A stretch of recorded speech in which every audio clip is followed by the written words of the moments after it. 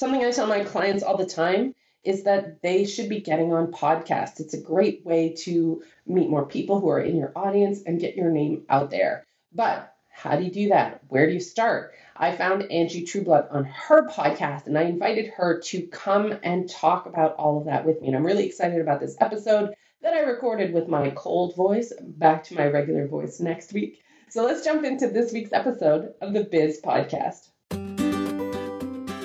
Welcome to the Biz Podcast, where we're going to talk about running a business you love while still having the life you want. I'm Lara Wellman, and together we're going to talk about dreams, goals, and strategies, but even more importantly, mindset, boundaries, breaking the rules, and getting out of your own way. Thank you so much for joining me on the show today, Angie. Yes, I am super excited to be here. I think we're going to have a fun time. I think so too. So let's start out by having you tell everybody who you are and what you do. Sure. So I am a podcast visibility strategist. And what that means is myself and my team work with clients in a one-on-one capacity to help them land podcast interviews in front of relevant audiences so that they can really grow their business and achieve some growth goals. So we increase their visibility as a way for them to meet some of the goals that they have for their business. Amazing. And I wanted to have you on the show because I know a lot of my clients are starting to get into that space where they're like, oh, maybe I would like to be on some podcasts, but they don't know where to start. They're not sure anybody would be interested in having them. And so I thought this would be the perfect conversation to have just around that starting place. Like, how do I start feeling ready? And what do I even do about it once I'm ready? Yeah, a lot of that feeling ready is what keeps people from taking a first step. I mean, once you kind of decide that you're ready for it, the next steps are pretty tactical and they just involve a little planning and doing sort of some, deep work into the topics that you're going to pitch and stuff like that. But I would say most of the folks that come to us, especially, so we have a group program where I teach people how to pitch themselves called Go Pitch Yourself. But many of the folks, before they enroll in it, one of the big questions is, am I expert enough?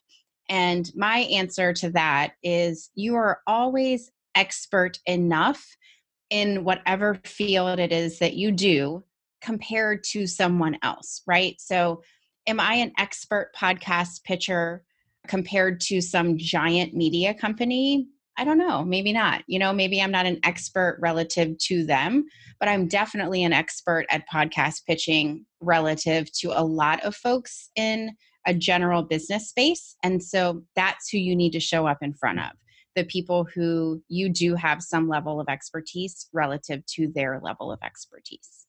Yeah, and we all have so much more expertise than most of us are ready to admit that we have. I did a podcast earlier in season 2 about who's going to give you permission, right? It's like you think somebody needs to tell you you're ready enough, but really you just have to be like, you know what? I know my stuff. Let's talk about it. Yeah, it really is a decision. I am ready enough and I'm going to put one foot in front of the other to put myself out there. I will say along those same lines, those of us who are in more of a service provider space, we have a really hard time owning that expertise because often the work that we do comes so easily to us that we don't see the value in what we do, whereas other people are dying to know the ins and outs of what we do. And I've learned that over the years, just even in doing trainings in front of other groups, the aha moments that people have, for me, I'm like, oh, you guys didn't know that? And so I think we also have to recognize that we just don't see the value in what we do because we're so in it. For sure. That happens constantly, right? When you do things all the time, you forget how you learned it and what background got you there. But the other stuff is that a lot of what you teach doesn't have to be complicated. So when you feel like you're teaching something easy, it's almost like you think, well, then it's not a big deal. But it's almost better when it's easy. If they didn't know it and now they know it, beauty. Yeah. Well, the other thing is really you can take that. So there's a lot of different topics that you'll kind of want to have ready when you start pitching yourself. And the how-to is a really easy topic for most of us to develop. But if you want to sort of elevate yourself to more of that expert level or that expert authority, having some conversations around the strategy of why you do what you do really does kind of cement you as an expert or an authority in the field, because you've transitioned from out of the doing into being able to describe the why, the impact that what you do can have. And it's just a bit of a shift in what folks might normally expect from someone that's a service provider, for instance. Right. So we've talked about a couple things. The first thing is we know that almost anybody who's listening is expert enough to be on some podcast. Exactly. Yes. And then you want to have a bit of a plan. And another thing you said when you first introduced yourself is that what you help people do is make sure they're getting on like the right podcasts. Yeah. So there's a couple of different approaches in the world of podcast pitching. One that I've seen more often recently is more of the spray and pray approach, where you just pitch the same pitch far and wide. It's like throwing spaghetti up against a wall, and whatever shakes out, you call it a win. What I find I primarily work with women. Most of us are very busy, both in work and in life in general. And we don't have time to show up on podcasts that are so far out of the realm of catering to our ideal audience. So we really need to be intentional with who we're pitching our clients to and who we are getting them in front of. Same with me. When I pitch myself, because I still do that, I make sure it's in front of audiences that might be ready to hire me in some capacity for helping them get on podcasts. So that's the important part, is to make sure that you understand the audiences that you're pitching to, that you're pitching to get in front of, making sure that they are in a sphere to where they might be at least remotely interested in hiring you, getting to know you better, following you, something along those lines. Yeah. Well, and I was telling you before we started recording that I get a lot of pitches for my podcast, and they tend to be they clearly are just somebody who like sprayed out to everybody, right? Like, we think we would be a perfect fit. I'm like, what you're proposing has nothing to do with anything I talk about. Like, you're just like anybody. So no. And then I don't even reply to them, right? Like, I was just like, you've sent this to 100 people. Like, I'm not bothering with this. That's not the way to make a connection with somebody, I imagine. Well, and I love that that's what you point out. It's not a way to make a connection, because at the end of the day, that really is the beauty of showing up and getting interviewed on podcasts. I mean, I feel like just from the pre-talk you and I had before we hit record, I want to stay connected with you. Like, I want to get to know you better in a professional capacity. And so even if your pitch isn't accepted, it's not necessarily at all a reflection on you or the topic or your expertise. It's just that wasn't a good fit for that audience. But if the pitch is so sort of boilerplate, you don't stand a chance in actually developing a relationship with them. I've gotten to know podcast hosts that I've pitched clients to. They've said no to the clients, but we've gotten to know each other just because the pitch was warm and connected and really placed value on creating a relationship. So even if it's a no, it doesn't mean that's the only outcome that can happen. And that's why I focus so much on making sure the pitches are personalized. And I had a friend of mine tell me once that when she got my pitch, she said, I felt like you had seen me. I felt like you saw what I was doing. I felt seen and I felt heard. And I was like, wow, that's sort of best case scenario. We all need that. That's awesome. So that brings me to my next question. Like, how do you find podcasts that have the right audience? Like, in the sea of millions of podcasts, where do I start? So you do not start in the search bar on Apple Podcasts or iTunes. Okay. I was like, no. That's what I've done and it's never worked. No, it's like a rabbit hole.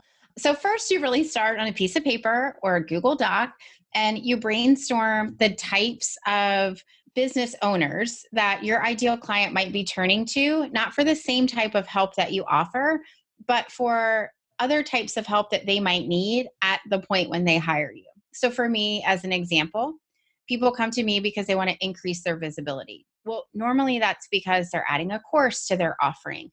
They need to really ramp up the size of their email list, or they've got a book coming out. So there are all these different tipping points. There are changes that are happening in their business, in their life, to where they need exposure to more people.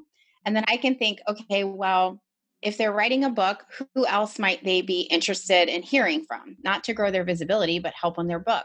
Well, there's tons of podcasts out there for authors.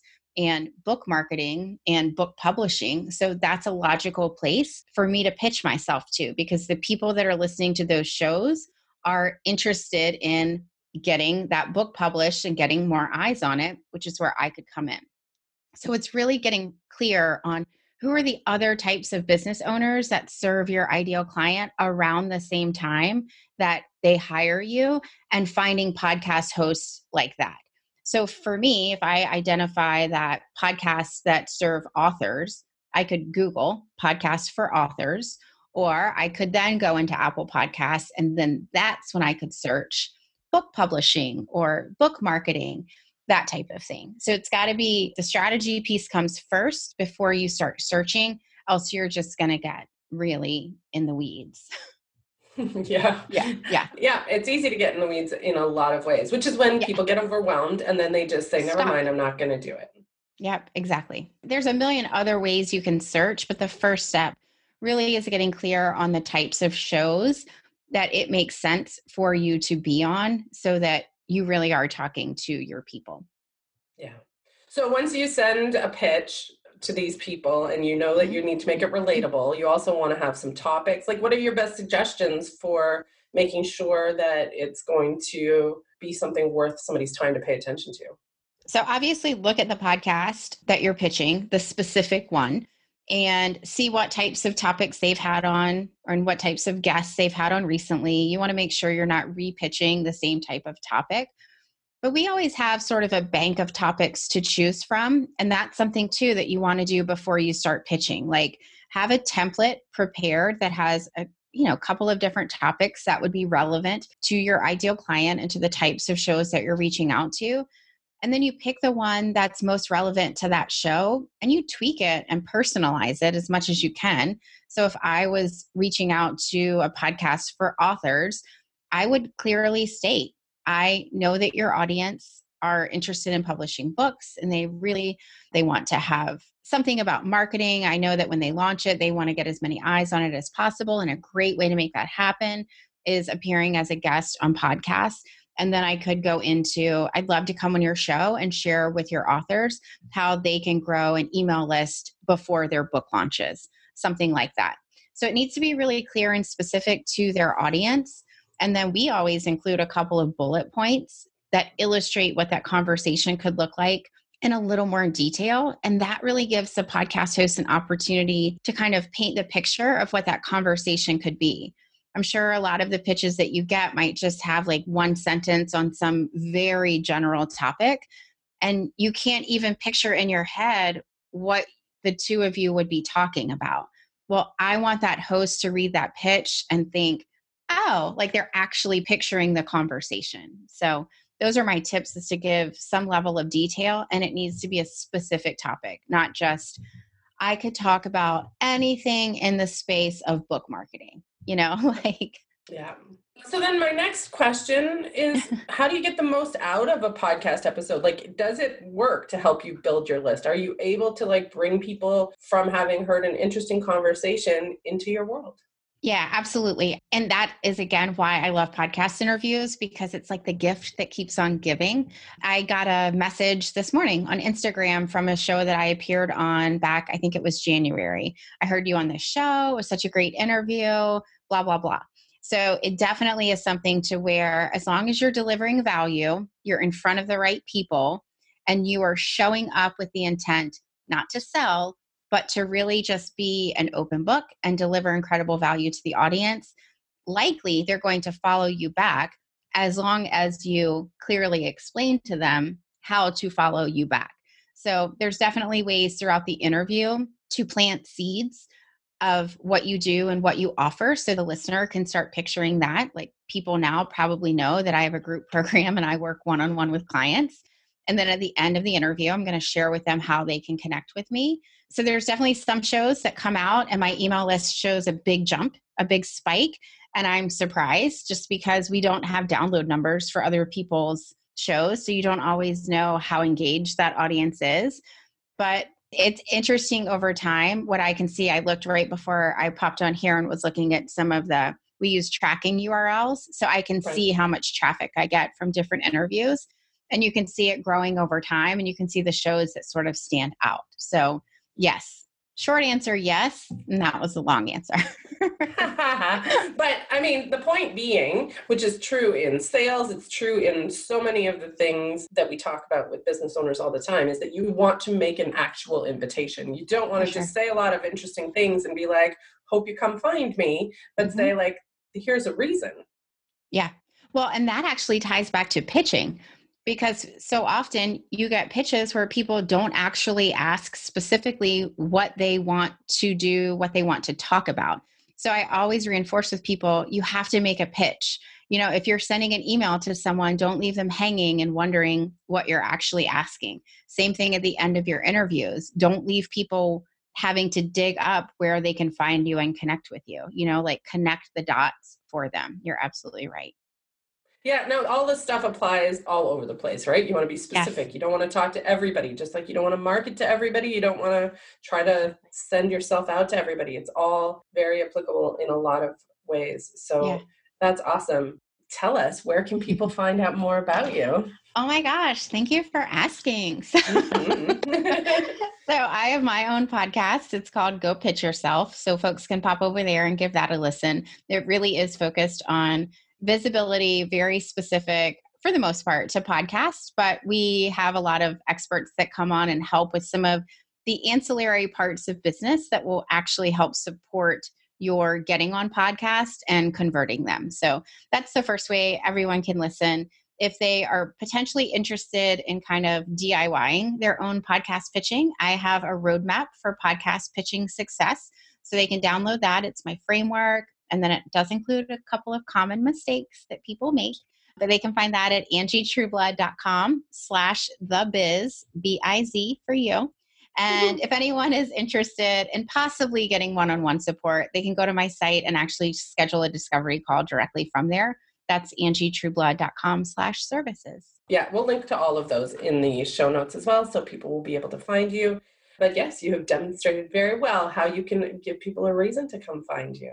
Yeah. And I would just say to your listeners, get out there and do it. I know it's scary the first time.